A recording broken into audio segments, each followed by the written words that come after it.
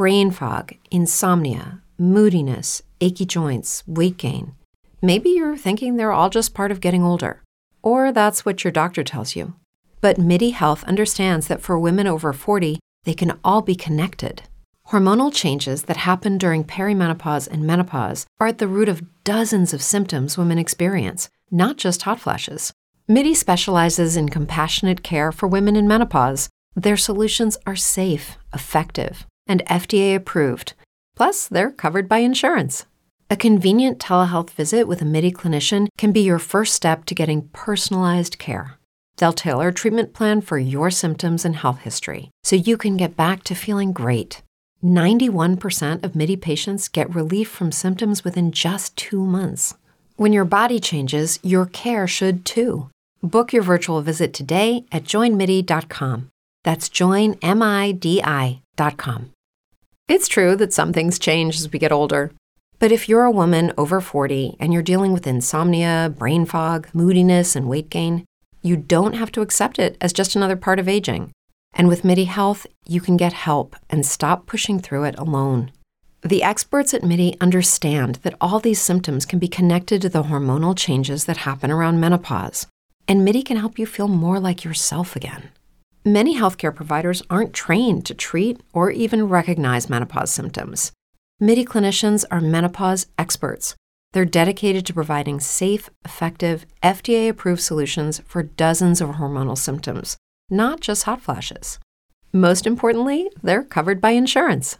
91% of MIDI patients get relief from symptoms within just 2 months. You deserve to feel great. Book your virtual visit today at joinmidi.com. That's joinmidi.com. What's up, everybody? Matt Gajewski here, back again with the Awesemo Fantasy Football YouTube channel. Continuing our division previews, today we will be breaking down the AFC East, near and dear to my good friend Nick Leprie's heart. You can follow him on Twitter at Notorious Fantasy. Nick, this is your division. What's up? Are you excited? I'm doing great, and I am very excited to talk about this division. While a couple of years ago, this is probably the most boring division in football, right? With the Patriots just running the show, and then everyone else kind of just lagging behind, and it was like miles behind. Everyone was so bad, and the Patriots were just running things. And now things are very different. This is a division that I think 3 different teams could win, and then there's the Jets. So it's going to be pretty fun to talk about. We are going to start this off with the Jets. We'll go in ascending order of win totals. So starting worst and go to first in terms of projected wins. We're going to talk everything from win totals, head coaching changes, roster moves, and then we will also touch on some underdog fantasy ADPs and how we feel about a few of these players. Before we get started, make sure to hit that thumbs up button, subscribe to the channel, and hit the notification bell so you know when this and all of our content, you want to know when it goes live. So make sure to do that. But Nick, we're going to start with the Jets. What do you say we get into this? All right, let's do it. All right, so the New York Jets, they made a lot of splashes this offseason, and they're going to be going into year 2 of the Robert Saleh regime. The offensive coordinator is Mike LaFleur. He was the former 49ers pass game coordinator from 2017 to 2020. Jeff Ulbrich, he is the DC. He was hired in 2021 as well. He was the previous Falcons defensive coordinator in 2020. So we have a lot of continuity here.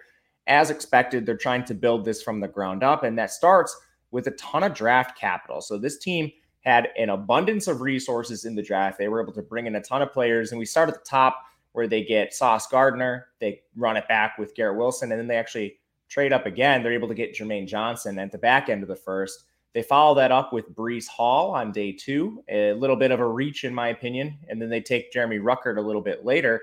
And we've seen some criticism of this draft strategy. A lot of people were applauding the Jets because they took all these good players, but then the criticism was this team had 2 first-round picks and they traded back up for another one, for 3 first-round picks.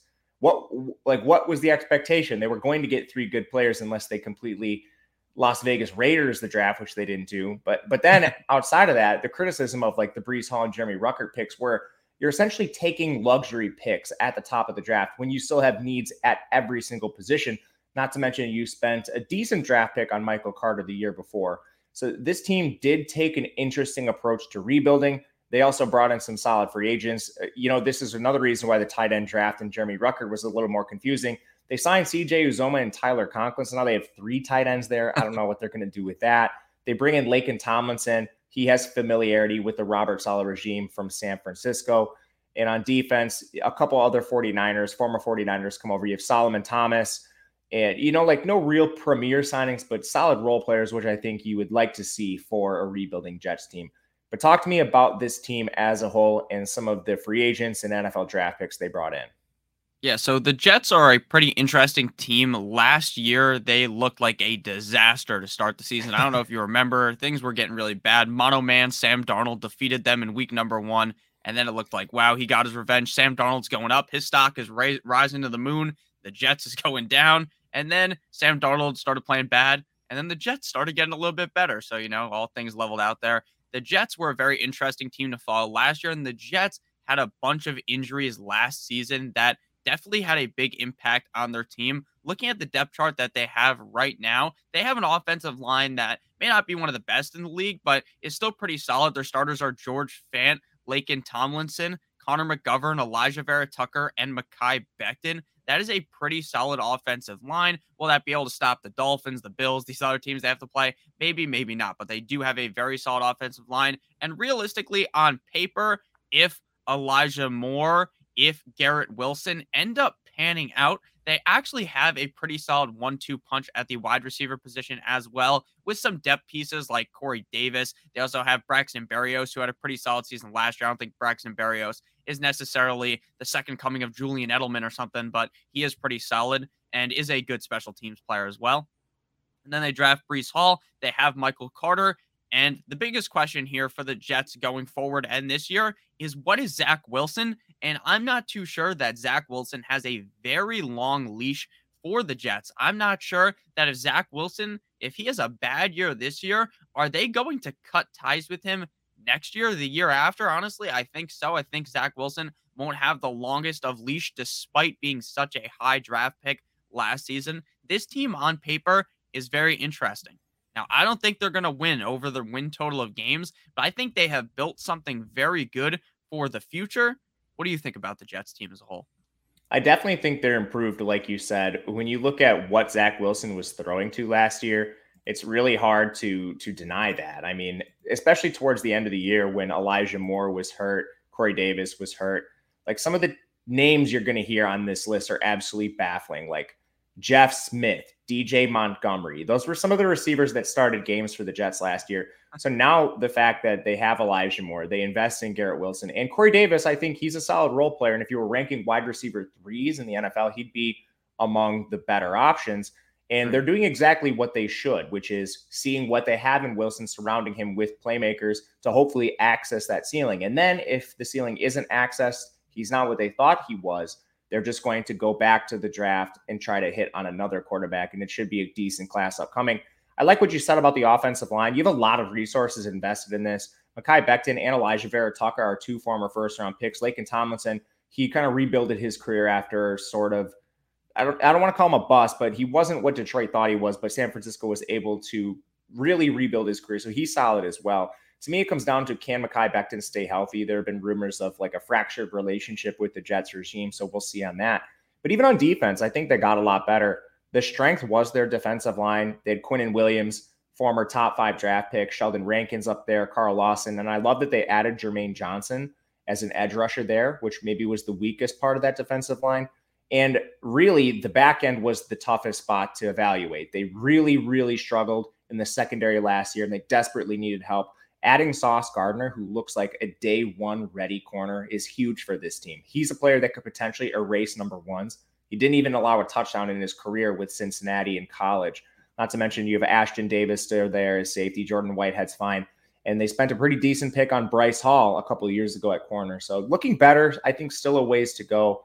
But overall, I think the Jets team is a little bit better. And when you talk about schedule here, when we look at what this AFC East has to face as a whole, they get the AFC North in the crossover, so that's not great. You're facing Cincinnati, Pittsburgh, Cleveland, Baltimore. You get the NFC North. That's pretty favorable, Detroit and Chicago. But then your one-offs against the AFC West, NFC West, and AFC South.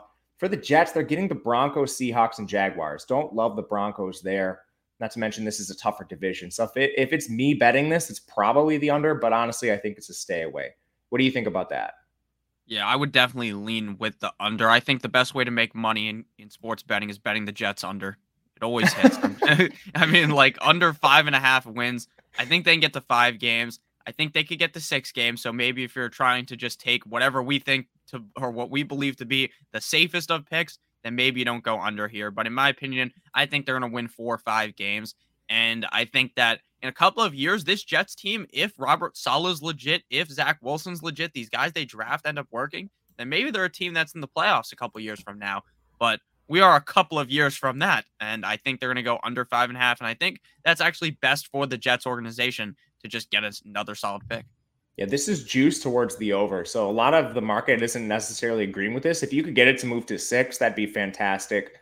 So I would wait on that if possible. For fantasy purposes, this is going to be a really interesting team. And it's similar to their counterpart in New York, the Giants, where you have a team which is bad, but now there's an influx of talent coming in. I like Mike LaFleur as a play caller. This Jets team was, surprisingly efficient at times. Like people were playing guys like Braxton Berrios in DFS because of some available opportunity. Now you just have better players in those roles. Elijah Moore coming back from injury. He's coming off the board at pick 68.5. This is underdog ADP. Garrett Wilson's at 98. I love that ADP for a player that was drafted inside the top 12. Corey Davis at pick 158 if you want to just reach really late. And the player I want to get your opinion on right now is Breece Hall, 46.2. The draft capital suggests that he should be a bell cow back, but I still am a little weary with Michael Carter in the receiving game. Michael Carter was fantastic as a receiver out of the backfield. A lot of that coming with Mike White, but still, he showed the chops to be able to do it. What do you make of Breece Hall and some of the other skill position players in this offense? Yeah, I think the Jets are interesting because they have 2 players named Michael Carter, one on offense and one on defense, which I don't think any team has. But in reality, my actual assessment of this is that I think that Breece Hall is a very talented player, but I worry that just like you said, that if Michael Carter keeps playing, which I think he will, that Michael Carter is going to be taking away a decent amount of receiving opportunity from Breece Hall. Breece Hall could be a guy that maybe a couple years from now gets 65, 70 receptions, or at least in the target range of that. But I feel like this year he's going to be around the 20 reception range, the 30 reception range. And I just don't feel like at pick 46.2 on underdog that is really where I want to be drafting that guy who's not going to be catching a lot of passes on a team that I think is going to be down in a lot of games. There's running backs that can be good on bad teams. We've seen it a million times. James Robinson is the example that we use a ton. But James Robinson was catching passes when the team was down. And I don't necessarily think that Breece Hall is going to be this target monster like we could see a guy like James Robinson be, or like if Michael Carter was the number 1 back on the team, they don't draft Breece Hall, then maybe Michael Carter could have a crazy season even on a down Jets team because he would be seeing all of the receiving work.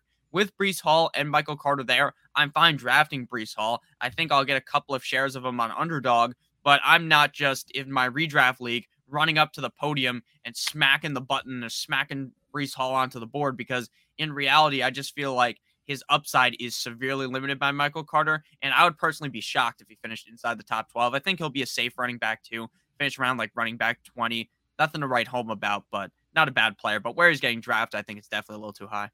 Yeah, I agree with you. It's pretty rare that we see even first round backs come in and just immediately take all the opportunity. The Najee Harrises of the world are sort of an anomaly. We go back to some players like Melvin Gordon. He was a first round draft pick. He didn't see the work right away. Even Christian McCaffrey split time with Jonathan Stewart. Jonathan Stewart out-carried Christian McCaffrey 198 to 117 in his rookie year. We saw it just last year with Javonte Williams running laps around Melvin Gordon. A lot of times, even Jonathan Taylor and Nyheim Hines, some of the best backs in the league, take some time, especially when they're rookies. So this is an ADP I want to be underweight on for now. I think you can get players a little bit later that I'm a lot more interested in.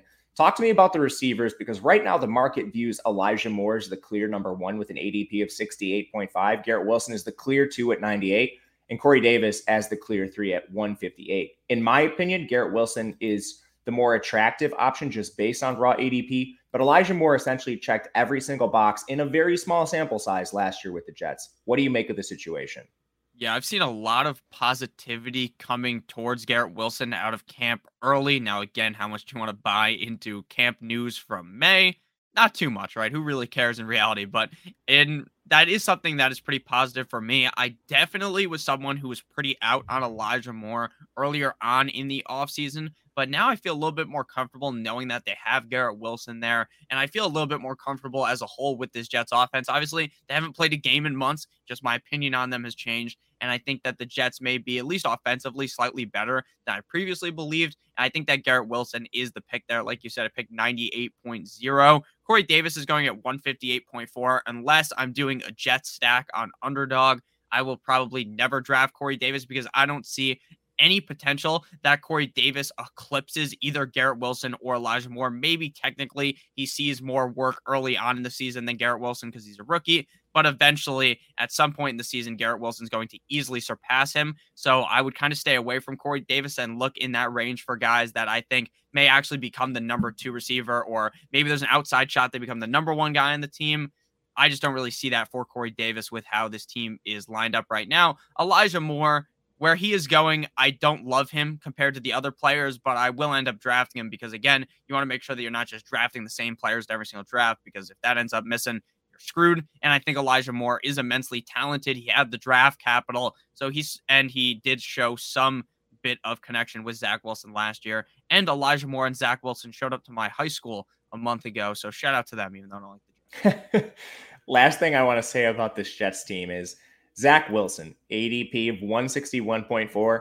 I have a tier of quarterbacks where essentially they're late round picks, last round picks, sort of. And in best ball, I have a preference towards a few of these guys, and Zach Wilson falls into this tier. It's quarterbacks that are mobile, that have a longer leash, that just haven't shown it yet. So a couple guys in this tier: Daniel Jones, Zach Wilson. I think even like a Carson Wentz might fit in this. He's not as mobile as those guys, but he does have some job security. And I like these players because you can take, like, for Daniel Jones, Kenny Golladay, Kadarius Toney. And for Zach Wilson, you can get either Elijah Moore or Garrett Wilson. And then you can just tack on the quarterback in rounds 16, 17, 18 sometimes, and you finish your stack extremely late. So I'm not extremely bullish on Zach Wilson as a prospect, but when you look at the best ball ADP, I love the stack you can get here with him, especially because he does have good mobility. So I'll be taking flyers on him late and be overweight to the field. Anything different for you there? I already have multiple teams that I've drafted with literally all 3. I have Zach Wilson, Elijah Moore, Garrett Wilson, and Corey Davis. Again, you don't need to stack all 3 together. It's just that they kind of just go so spread out in the draft that it's kind of easy from any position you're drafting in to just pick all 3 of them. So, and then Zach Wilson, obviously basically free towards the end of the draft. I have noticed more recently, though, people are getting a little bit more confident in drafting these late round quarterbacks in less late rounds, right? Instead of round 17, 18, they're creeping up a little bit more, but they are still guys that are basically free in your draft. And I think that Zach Wilson, if he hits, if he plays like he did at BYU, then man, oh man, you're going to be very excited. But in a redraft league, in a 1 quarterback league, I'm not really getting close to Zach Wilson. All right, let's talk New England Patriots. They are projected for 8.5 wins. That is 3rd in this division. They do have some changes on the coaching staff. We have Bill Belichick, of course, as the head coach, but they no longer have an OC. We saw their former OC move over, and now the head coach of the Las Vegas Raiders. They haven't had a defensive coordinator since Matt Patricia. So, I mean, that isn't new, but still vacant. Bill Belichick just taking an interesting approach with his coaching staff. So we'll see what that ends up being. But overall, the Patriots, they're a relatively similar team to last year. Mac Jones was the big change they made then, and they're trying to surround him with more weapons. Last year, it was the tight end heavy approach. They signed both Hunter Henry and Jonnu Smith. I think that was a mixed bag in terms of results. This year, they trade for Devontae Parker, former Miami Dolphin. He joins a receiving core that now is Kendrick Bourne and Jacoby Myers as the projected starters. They took a really interesting approach in the NFL draft, taking Tyquan Thornton, an absolute burner out of Baylor, really high, way higher than expected. Tyquan Thornton was below average in terms of yards per route run and targets per route in college, not the NFL average, below the college average. So they're very much banking on the development of his speed, and I view him as a 1-for-1 replacement for Nelson Aguilar, but we'll see if that ends up coming to fruition. Where this team really succeeds is defense, and they've been able to keep a lot of their defensive players intact. They now have Matt Judon. They have Lawrence Guy, Devon Gottschalk, Dietrich Wise in the defensive line. Their secondary is fairly strong. They did lose a couple players there. J.C. Jackson's the main guy I want to mention. his loss is going to be key for this team. Can they find a replacement for an all-pro corner, a guy that was really able to erase opposing wide receiver ones? They bring in a couple guys to try to replace him. Malcolm Butler's back with the team. They draft Marcus Jones, who is a very versatile corner out of Houston. But even with that said, I'm just not sure they were proactive enough replacing some of the players that previously were premier options for this team. So I think they're sort of in a soft rebuild. They're a tough evaluation, and you always want to kind of bank on Bill Belichick. But, 8.5 wins, I think I'm going under with this. Talk to me about the roster here. Yeah, I believe with you in the under, but I mean, it's very hard to bet against, like you said, Bill Belichick. I would stay away from that, right? They might win 12 games, wouldn't surprise me. They don't really have the team to win 12 games, but they do have Bill Belichick. They have one of my favorite defensive players in Kyler Duggar. I barely knew her. Kyle Duggar, that's his name. Very funny joke. Small school phenom. Love Kyle Duggar. Yeah, and they also have my boy Jabril Peppers on defense as well. So they have a defense that I like a lot. Like you said, there was definitely some huge misses there. Now they have Jalen Mills starting at corner. I'm just not a Jalen Mills guy personally. I don't know about you. I mean, the downgrade from J.C. Jackson to Jalen Mills is exponential. Yes, it is very bad. Matthew Judon is a player that I do really like, though, on their defense. But as a whole, their offense is basically like, if you Googled like the most like mid offense ever, that's what would show up, right? You got like Devontae Parker, Jacoby Myers, N'Keal Harry is somehow still on the team. I think he's going to get cut probably. Yeah, that's the thing, and why they're a little bit, tough to trust is they've missed on players, and N'Keal Harry is the prime example of that. Yeah, Kendrick Bourne. And they still have Devin Asiasi on the team, Dalton Keene. Remember they just drafted a bunch of tight ends and realized that didn't work, so then they just paid $1 million for all these other guys? It's like they've been chasing the Aaron Hernandez Gronk years for the last couple, and even the Hunter Henry and Jonnu Smith signings reflect that, and it just hasn't gotten there. And, I didn't even mention their first-round pick, Cole Strange. They're trying to replace some offensive linemen they lost. Like Ted Karras is gone. Shaq Mason was traded.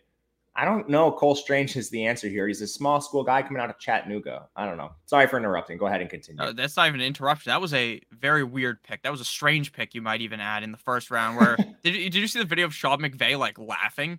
He's like, yes, that was Chattanooga. Yeah, Sean McVay, the guy with no first round capital for the next 8 years, laughing at a first round pick. Hey, they won the Super Bowl though. Can't say anything bad about them.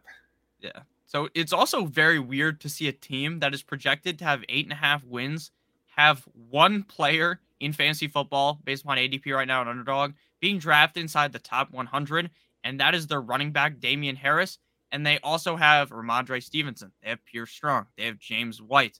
This is one of the most confusing backfields in the NFL, in my opinion. I think Damian Harris is the most talented, but I think based upon what Bill Belichick has shown us in the past, do they really want to commit to just one running back? Or is this going to be one of those seasons where you're just like, oh, maybe I'll start Damian Harris, then you start Damian Harris, then Stevenson does good, or James White maybe becomes healthy and he's just catching all these balls and it like just derails this running back core? What do you think about the running back core? That's my biggest question with this team.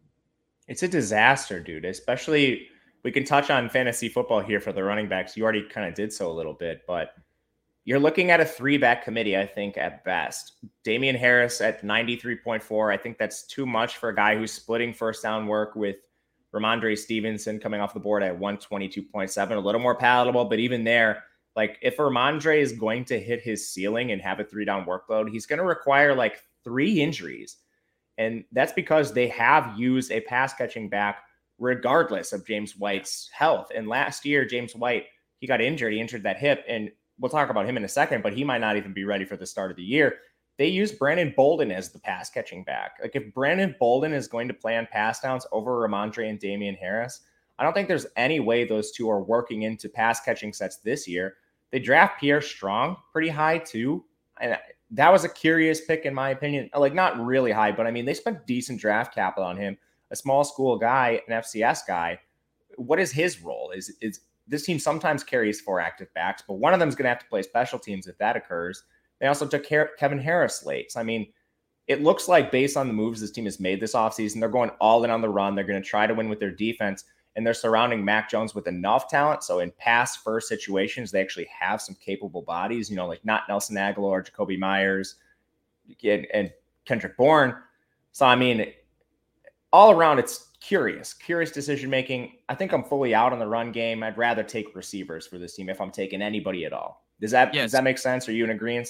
Yeah, I'm definitely in agreement with that. It's very funny that like the Jets, we just talked about how they are one of those teams that we don't know what to do with Breece Hall and Michael Carter, but every team in the AFC East, I feel like the Jets have the most easily able to project the backfield, what's going to happen, right? Because you got the Patriots with all these running backs, True, the Bills, and then the Dolphins have just like 7 guys. So it's like very confusing to try to figure out. But at the end of the day, I do agree with you. I like Mac Jones a decent amount in underdog drafts. In a redraft league, though, his upside is so limited by the fact that he just cannot run the ball. Any quarterback in my book that is a statue in the pocket that I don't see throwing 4,500 yards, there's no real reason to draft them in my book, unless you're reaching real back. You're drafting a guy like Matt Ryan, who I think just the team itself could maybe carry him to do that.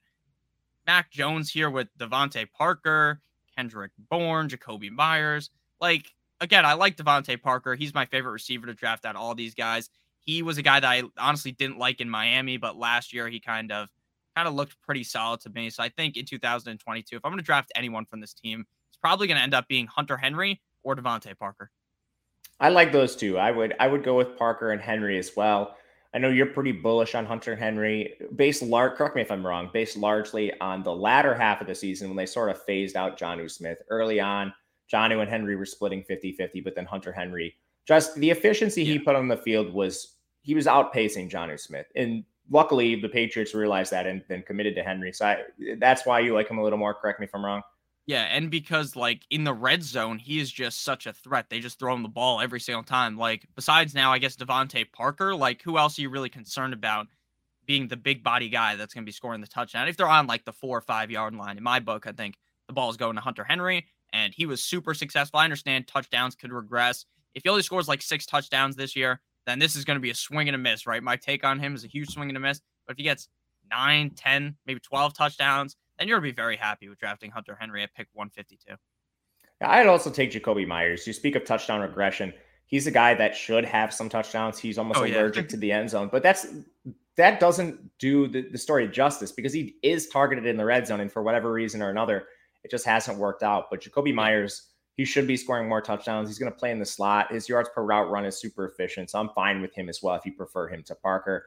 Mac Jones, just a little lukewarm on. I'll be taking him when I end up with one of these receivers just to finish out stacks.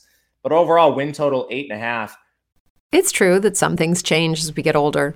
But if you're a woman over 40 and you're dealing with insomnia, brain fog, moodiness, and weight gain, you don't have to accept it as just another part of aging. And with MIDI Health, you can get help and stop pushing through it alone. The experts at MIDI understand that all these symptoms can be connected to the hormonal changes that happen around menopause, and MIDI can help you feel more like yourself again. Many healthcare providers aren't trained to treat or even recognize menopause symptoms. MIDI clinicians are menopause experts. They're dedicated to providing safe, effective, FDA-approved solutions for dozens of hormonal symptoms, not just hot flashes. Most importantly, they're covered by insurance. 91% of MIDI patients get relief from symptoms within just 2 months. You deserve to feel great. Book your virtual visit today at joinmidi.com. That's joinmidi.com. Lucky Land Casino, asking people, what's the weirdest place you've gotten lucky? Lucky? In line at the deli, I guess? Aha, in my dentist's office. More than once, actually. Do I have to say? Yes, you do. In the car before my kids' PTA meeting. Really? Yes. Excuse me, what's the weirdest place you've gotten lucky? I never win and tell. Well, there you have it. You can get lucky anywhere, playing at LuckyLandSlots.com. Play for free right now. Are you feeling lucky? No purchase necessary. Void where prohibited by law. 18 plus. Terms and conditions apply. See website for details. You know, this is a tough division to evaluate because I think at the bottom end, you have some easier schedules, basically just the Jets. But then once you get to the first and second place schedules, the Patriots are playing a second place schedule. It gets pretty tough. Again, the AFC North and NFC North and crossovers. Then you get the Raiders, Cardinals, and Colts for the Patriots. So you're even getting the tough part of those divisions. Those games are no cakewalks for the Patriots. So 8.5 wins. I'm going to go under this. Anything left to add for you? Yeah, I just wanted to point out Jacoby Myers, like you said, how he was allergic to the end zone. I remember him scoring against the Jaguars in like the second to last week. and just going crazy when I saw that go in red zone, because I was like, holy shit, he finally scored. Played him on DFS for like 7 weeks in a row. Like, oh, he's going to score, he's going to score, he's going to score, doesn't score. That was amazing. That was something beautiful to see. That was like when the Chiefs finally threw a touchdown to a receiver. Do you remember that season? That was Alex Smith, correct? Yeah, that was with Alex Smith, yeah. Yeah, I remember. All right. So, okay, you can go. I was just going to close out by saying over 8.5 would be my lean, but I probably would stay away. Going with the Bill Belichick magic. Wouldn't be surprised myself. Didn't think they were going to get there, and they did. But before we move on, let's talk about Underdog Fantasy. We've been referencing them the entire show. They are the best place to play fantasy football in the summer months. They just unleashed Best Ball Mania 3, which has a $10 million prize pool and $1 million to first place. All you have to do is draft your team. That's literally it. There's no in-season management. There's no waivers. There's no trades. Underdog's just going to give you your best score every single week, and the highest score at the end of the year wins. It is that easy. Better yet, last year's Best Ball Mania championship team was drafted in June, so there is no reason to wait. Underdog's also going to double your first deposit up to $100 when you use the promo code AWESEMO. That's good for 4 entries into the Best Ball Mania tournament. All you have to do is head to underdog.com or to the App Store, or even just click the link in the description of this video. Use the promo code AWESEMO, and you can take advantage of all of those offers. All right, we're going to the top of this division here. It is your very own Miami Dolphins. They have a win total at 9.0, just a half a win ahead of the New England Patriots. Plenty of changes. They moved to Mike McDaniel as their head coach, the former 49ers OC, 49ers run game coordinator, social media star Mike McDaniel. They bring in Frank Smith as the OC, former Chargers run game coordinator in 2021, also coached tight ends for the Raiders between 2018 and 2020. They leave Josh Boyer in as their defensive coordinator. I think that makes a lot of sense. They've had a lot of success on defense over the last couple of years, so retaining him, I think, is big. But overall, we need to talk roster changes for this team, and there are plenty to discuss. I think first and foremost, it's the addition of Tyreek Hill, the big free agency splash. They bring him over in a trade and then sign him to the big deal, so more of a trade than free agent acquisition. But they also bring in Cedric Wilson, Chase Edmonds, Raheem Mostert, Sony Michel. It's like a completely different cast of characters among the skill position players. So talk to me a little bit about this team, Mike McDaniel, and the offensive changes. Yeah, the offensive line also got so much better. Bringing in Teron Armstead, bringing in Connor Williams. This is an offensive line last year that was basically a turnstile. It was a revolving door. It was brutal. It was like Tua literally stood zero chance. Like the ball would be snapped. In that game up against Tennessee, I don't know if you guys watched that game when it was raining at the end of the year. Like the ball would be snapped and the Tua was on the ground 4 seconds later. Like I'm surprised he even made it out of the game without getting hurt. It was very bad and it was hard to watch as a Dolphins fan. Now with the offensive line they have now, I'm not saying it's top 5 unit in the NFL, but with Armstead, Williams, Michael Dieter, Robert Hunt, Liam Eichenberg, maybe, just maybe, this is now going to be an offensive line. They also have Austin Jackson that could potentially actually just stop something for a couple of seconds. Let Tua have some time. And this is truly the year where we see if Tua's the guy or not. If Tua sucks this year, his ass is grass. He's gone. He's done for because they have put everything in place. The defense is great. The offensive line is pretty solid. The receivers are amazing. The running backs, sure, they have 50 of them, but they're also good, right? You just throw one of them in there. Tua can throw him the ball. He can hand him the ball. Okay, this is a great team. If Tua does not take this team to the playoffs, I believe Tua is done next year. We have a couple of first-round draft picks. Tua is going to be gone. So this offense that they brought in is amazing. They still have an excellent defense as well. Guys of note, they obviously have Byron Jones, Javon Holland. They have Xavier Howard. They have Jerome Baker, Emmanuel Ogbah, Christian Wilkins, and Raekwon Davis. They have a couple other players as well, but those are just my favorite ones on defense. And I think that this team in 2022 is set up for success. We're talking about the over. I've already bet the over. It was set at 9. I bet that. I would bet it at 9.5. Wouldn't bet it at 10 though. But I think they are going to make the playoffs. And if they don't win 10 games this year, then I think that that's a huge indictment on Tua. And I think Mike McDaniel is the correct answer for this team. I think that Mike McDaniel will be a lot better for Tua than Brian Flores was. There's a lot of reports that Brian Flores hated Tua, that one game before up against Baltimore, or no, it was up against Houston, Tua went golfing before the game because while he was healthy, he could play. Brian Flores didn't let him play, so he went to play golf. Like, hey, look, my hand's fine. He's playing golf. And then people are like now making fun of the fact that he was playing golf before a game. Don't do that. You're starting quarterback. Who gives a fuck, right? He was healthy. They didn't let him play. Brian Flores is a bum. Mike McDaniels is the answer, in my opinion. I actually think Brian Flores was a good coach, but I think Mike McDaniels is going to help the offensive out a ton. And with an offensive-minded coach, with these additions like Chase Edmonds, Tyreek Hill, Jalen Waddle, I really like it. And I think people are just backpedaling heavily on Tyreek Hill right now in fantasy because of moving to the Dolphins. I don't think that should have occurred, right? He's going to pick 21.6. If he was on the Chiefs, he'd probably be pick 11, maybe 10, 12 in that range. He definitely would be a first round pick. And now he's falling. I think as long as the Dolphins are able to play how I think they will, as long as Tua is able to elevate himself, I think Tyreek Hill is not a sleeper, but is a humongous value at pick 21.6. I think Jalen Waddle is also a solid value pick at 35.3. What do you think? A lot to uncover there. You basically touched on the whole team, so I'll try to bring this piece by piece. I love the additions to the offensive line. Armstead and Williams, fantastic. And then they have a ton of resources invested in their young players. So you really just hope like one of Austin Jackson, Robert Jones, Liam Eichenberg, and Robert Hunt could play even at an average level. And with the capital spent in some of them, you almost expect it. On defense, you have a really strong unit. You bring in Melvin Ingram from free agency, combined with Jalen Phillips, former really high draft pick for this team coming out of Miami. He's an edge rusher. So I think the defensive line got a little bit better. You already mentioned Agba. Their secondary is fantastic as long as they don't deal with injuries between Byron Jones and Howard. Then you look at the skill position players. They made some interesting moves, and I think this kind of goes in line with Mike McDaniel's history as the 49ers OC. They also brought in Alec Ingold as a fullback. So one thing I want to touch on here is the player personnel and offense. You're not going to see as much 11 personnel with this team, just with the offense Miami is going to run, and it's based on the former San Francisco 49ers offense.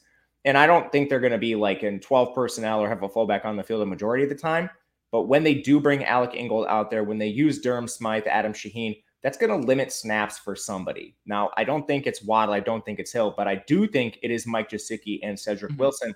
I don't think these players have the same upside in terms of snap share that we saw in their previous offensive regimes, especially a guy like Gesicki who doesn't line up in line. He plays exclusively split out wide or in the slot. And I personally, you can correct me if I'm wrong, I don't think it's Tyreek or Jalen Waddle coming off the field when they're using Ingold and Smythe and Shaheen. What do you think? Yeah, I completely agree. I think that a lot of last year, if you had Gesicki, you were frustrated because even the announcers didn't know who Durham Smythe was, because Smythe would score a touchdown and would say, touchdown, Mike Gesicki on the screen. It's like, no, that's not Mike Gesicki. I know Mike Gesicki and Smythe are good friends.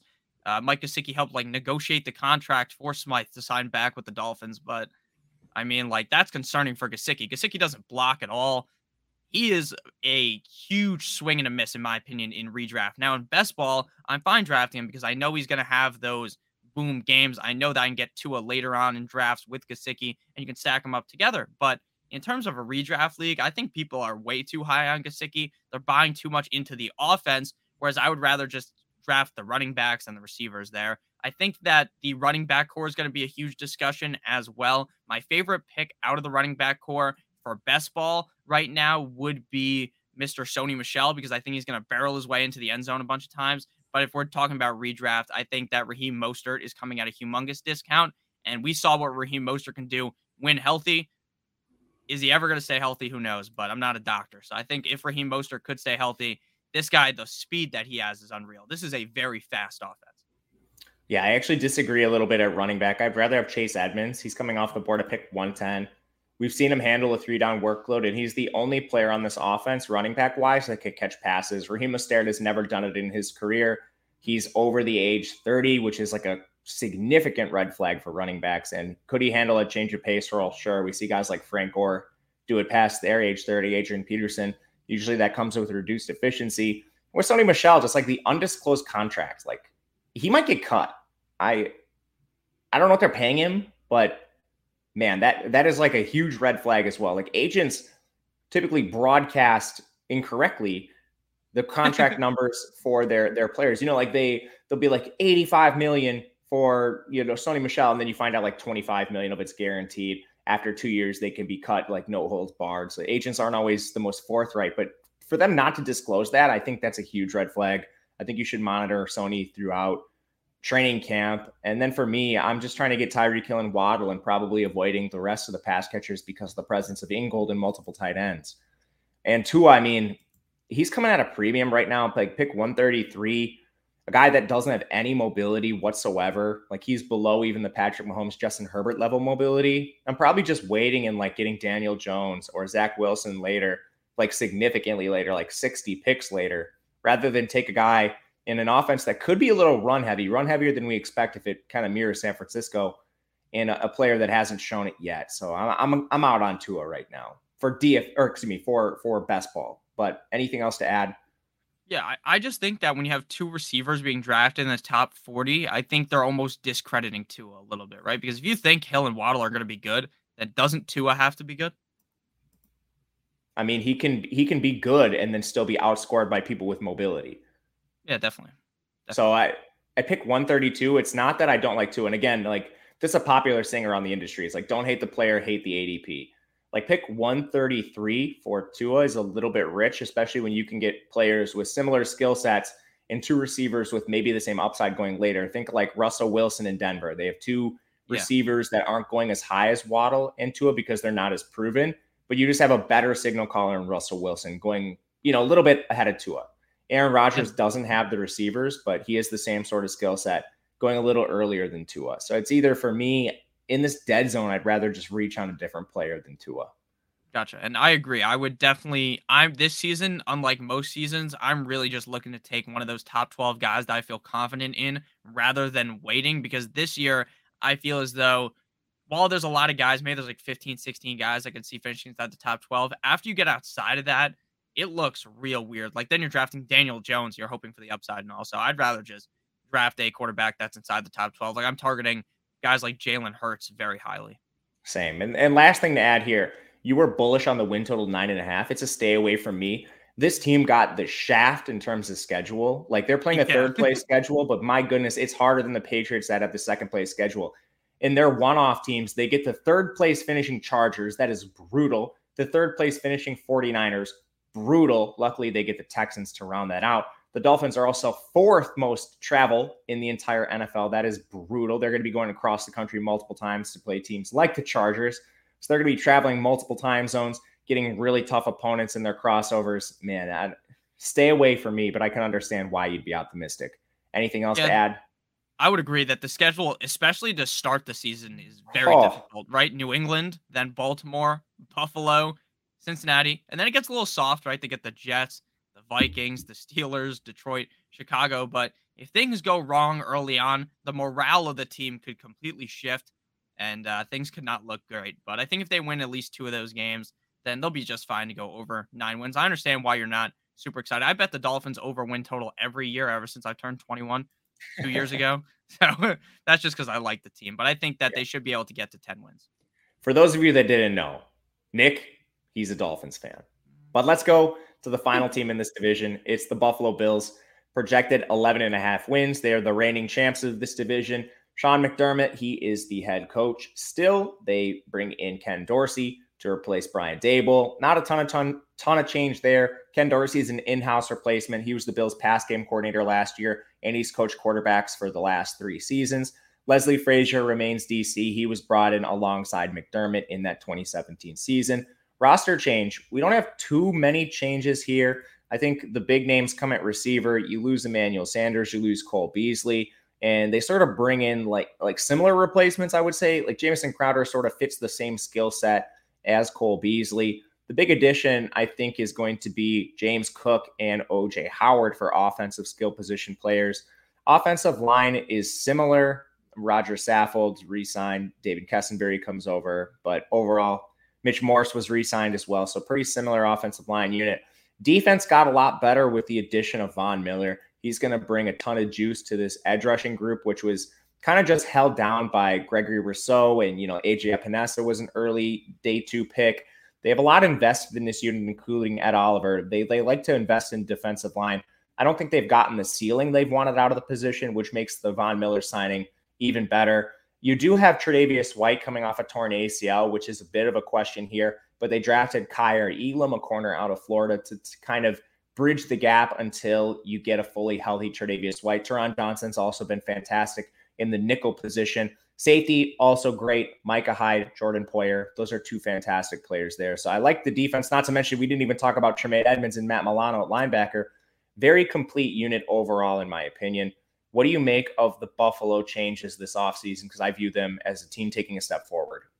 Yeah, the Buffalo Bills definitely did take a huge leap forward. And how much, I guess technically not a huge leap because it's hard to get higher than where the Buffalo Bills were, right? The Buffalo Bills were last season a Super Bowl contender, a team that I thought should have beaten the Chiefs in that game, but it is what it is. The rules are the rules. They changed the rules now. The rules still suck, though.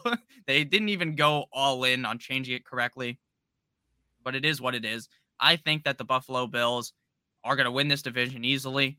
I think they're going to win like 13 games. While I want the Dolphins to win the division, I don't think that they will. I think the Bills will. I think that offensively, this is one of the best offenses in the NFL. Sure, they lose Emmanuel Sanders. Sure, they lose Cole Beasley. But who gives a shit, right? Jamison Crowder is probably better than Cole Beasley and Emmanuel Sanders combined. And they still have Isaiah McKenzie. They have Gabe Davis. They have all of these players. Now, if we're talking about fantasy football, which I'll talk about just for a couple seconds, now go back into the team as a whole, I think Gabe Davis is probably the most confusing player to assess ever because I think he's really good. He's on a really good team. He's the number 2 receiver, but he's going at pick 54 right now on Underdog, which seems like unless you draft Josh Allen, there's really no reason to be drafting Gabe Davis at that ADP, in my opinion. We can talk about that in a couple of seconds. I'll get your opinion on that. But as a whole, with the team the Bills have, especially now with who they have added on defense when they bring in Von Miller, I don't think Von Miller is really still Von Miller from the past, but he's still there. He's still Von Miller, still pretty decent. So I think that this defense with the offense that they have, if they go under 11.5 wins, Buffalo might burn to the ground. If they don't make it to the AFC Championship, Buffalo probably burns it to the ground.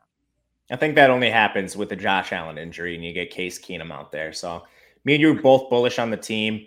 I think win total 11.5. Over's the only play here. The schedule is going to be tougher. They're playing a first place schedule. So again, AFC North, NFC North, but then you get the Chiefs, Rams, and Titans. I think among first place schedules, that's not so bad. I would rather face the Titans than the Colts at this point. The Chiefs, we lost our boy Tyreek Hill, so maybe a little bit weaker Chiefs team than we've seen in the past. So I think winnable games all across the board. Going to go the over there. In terms of fantasy, this is a team you obviously want to invest in if you get the chance. Josh Allen going extremely high, 28.5. He's been the QB1 the last 2 years, largely based off his legs, but it's a pass-heavy offense. They're not running the ball a ton. So Josh Allen, he's a player with an immense ceiling, and I think worthwhile pick there. Stephon Diggs is going at pick 9.0. I think you just take him when it makes sense. You're not reaching. You're going to grab him when he falls and maybe get towards the field or a little bit over if you want to take a strong stance there. I'm with you on Davis. He was a player I wasn't drafting at all before the NFL draft because his ceiling was already priced in, and there was a chance they took a wide receiver. Ultimately, that didn't end up happening. So now I think his ADP is a little more comfortable. He's the player I probably am going to end up being slightly below the field on just because there's a lot of alternatives in that range. And the player I want more of is Crowder, coming off the board at pick 137.5. Josh Allen has targeted the slot a lot in his career, whether it's been Cole Beasley or even Dawson Knox, who lines up in the slot and out wide quite a bit. Crowder, I think, is a fantastic player that you can get a late attachment to this offense. The question I want to ask you is at the tight end position. Dawson Knox coming off the board at 99.2. He's a player that's never been efficient in his entire career. He's living solely off the efficiency and the high play volume that Josh Allen and the offense provide. OJ Howard is a player that's actually been far more efficient than Dawson Knox in his career, and he was signed to a pretty hefty deal. Now, I don't know if this means Dawson Knox is going to come off the field like 30% of the time. Last year was rarely coming off the field, or if this is going to be more of a 50-50 split. Perhaps they use more 12 personnel. But I'm worried enough, at least to bump down Knox a little bit in my rankings, and because of that, I haven't gotten him as much this year. What do you make of the tight end position and the other pass catchers as a whole? Yeah, so when it comes to Dawson Knox is actually a UFA next year. So maybe they brought in OJ Howard in case, maybe what if Dawson Knox has a crazy season and they don't want to pay Dawson Knox a lot of money, right? In my opinion, that could be it. Maybe that's off. Maybe that's way off target. And maybe you are completely correct, right? And they're going to be taking Dawson Knox off more, bringing OJ Howard in more. But I think that when you draft Dawson Knox, even if he's not on the field as much as last year, you're drafting a piece of the Buffalo Bills offense, and assuming the Buffalo Bills offense is going to be good, in the red zone, Dawson Knox is going to be one of the bigger targets. Now, could O.J. Howard score 3-4 touchdowns? Definitely. But will that completely derail, deflate what Dawson Knox can do? In my opinion, no. I'm still drafting him inside of where he's going inside the top 100. I don't have him ranked inside the top 5. With O.J. Howard, I think his path to top 5 is a little bit more difficult. But again, when you got a guy on the Bills who saw as much red zone work as last year, in the playoffs they were relying on him, in the regular season, I mean, Josh Allen never used a tight end until last year, at least in my opinion. I didn't really see a clear tight end number 1 there until last season with Dawson Knox. So I think as long as Dawson Knox is getting the correct playing time, he should still flourish. I understand why you're a little bit nervous, though. O.J. Howard is not a scrub in any means. Oh, and you're right about the tight end split. This was the first year they actually used like a full number 1 tight end. Previously, I mean, like you look at some of the players Dawson Knox would be splitting with, it's like Tyler Kroft, Lee Smith. These guys were getting actually decent snap shares for the Buffalo Bills. So O.J. Howard coming in, I think that at least raises some concern. I'm not actually sure what I'm going to do with Knox yet. I plan on being a little under the field, but we will see. I think the last position we really need to hone in on here is the running back, because you're getting a cheap player no matter who you take. Devin Singletary, ADP, just inside of 105. James Cook at 106.5. So these guys generally are available at the same time. And if you have a preference, you can take one or the other. It's hard to get them both just with their ADPs unless you reach on one, which I don't really feel inclined to do. But for me, I'll tell you personally, and then want to get your opinion, I would rather have James Cook. Devin Singletary has been a player they've tried to use in timeshares multiple times with Zach Moss. And I mean, there's been just an array of players that have situationally popped up for the Buffalo Bills, Matt Breida included. James Cook is a player they drafted highly. He's a smaller player. He's around 200 pounds, comes out of Georgia. Solid pass catcher, which is very important to this offense. Like Singletary, he doesn't have ideal size. So I view this as a committee one way or another. But if I'm going to plant my flag on one of them being the 1A, for me, it's James Cook. And again, outside the top 100, I think more than worth a pick there. What do you make of the tandem of backs? Yeah, I think that if I'm doing a bunch of drafts, I'm taking probably 50-50 split. Oh, yeah, for sure. Agreed. Because I don't think that I want to be overweight to either of them. Right now, if I was to check my exposure, I probably am slightly overweight to Devin Singletary compared to him, because I do believe that what we saw towards the end of the season, if that's what Devin Singletary is at the start of next year, then he could definitely hold the job, right? Towards the end of the season, in week 15 against Carolina, he's running back 7. Week 16 against New England, running back 10. Week 17 against Atlanta, he's running back 5. Week 18 against the Jets, he's running back number 3. And in the playoffs, he was really good as well. He was running back 2 in the playoffs in week 19, which isn't as impressive, right? He scored 24.4 points, but he is still a guy that got a lot of uses last year. And to me, or at least towards the end of the season, and is clearly better than Zach Moss was. The question is he actually better than James Cook? Who knows? But I think that I would be drafting both of them a lot because I want to get pieces of the Buffalo Bills offense. I would slightly lean, though, towards Devin Singletary based upon what I saw last season. But James Cook is by far and away the better receiving back. Devin Singletary basically has stone hands. We are in agreement there. I am going to be going with James Cook a little more than Singletary. And I think win total for me, it's going to be over. It's a little bit steep, but I think that's the only play here. Any last words on the Bills? Yeah, I'm definitely leaning the over as well. And man, I would be, if I'm a Bills fan, if they don't make it to the AFC Championship, if they don't make it to the Super Bowl this year, you just have to be mad, right? They've been so close so many years in a row. Must be hard, you know, except for actually being a Dolphins fan's way worse. We can't even make the playoffs. I'm a Bears fan, so won't say anything there. But that'll do it for us today. Let us know in the comment section what you guys think of these teams. Who's too high, who's too low, who you think is going to win the division.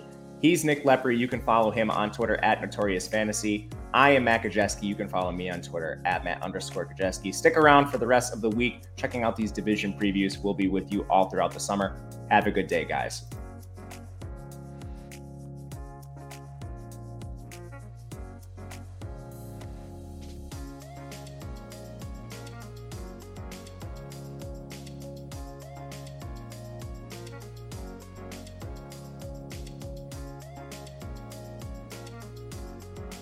It is Ryan here, and I have a question for you. What do you do when you win? Like, are you a fist pumper, a woo-hooer, a hand clapper, a high fiver? I kind of like the high five, but if you want to hone in on those winning moves, check out Chumba Casino. At ChumbaCasino.com, choose from hundreds of social casino style games for your chance to redeem serious cash prizes. There are new game releases weekly, plus free daily bonuses. So don't wait. Start having the most fun ever at ChumbaCasino.com. No purchase necessary. VGW Group. Void where prohibited by law. See terms and conditions. 18+. Hello, it is Ryan, and we could all use an extra bright spot in our day, couldn't we? Just to make up for things like sitting in traffic, doing the dishes, counting your steps, you know, all the mundane stuff. That is why I'm such a big fan of Chumba Casino. Chumba Casino has all your favorite social casino style games that you can play for free anytime, anywhere with daily bonuses. That should brighten your day a little. Actually, a lot. So sign up now at ChumbaCasino.com. That's ChumbaCasino.com. No purchase necessary. VGW Group. Void where prohibited by law. See terms and conditions. 18+.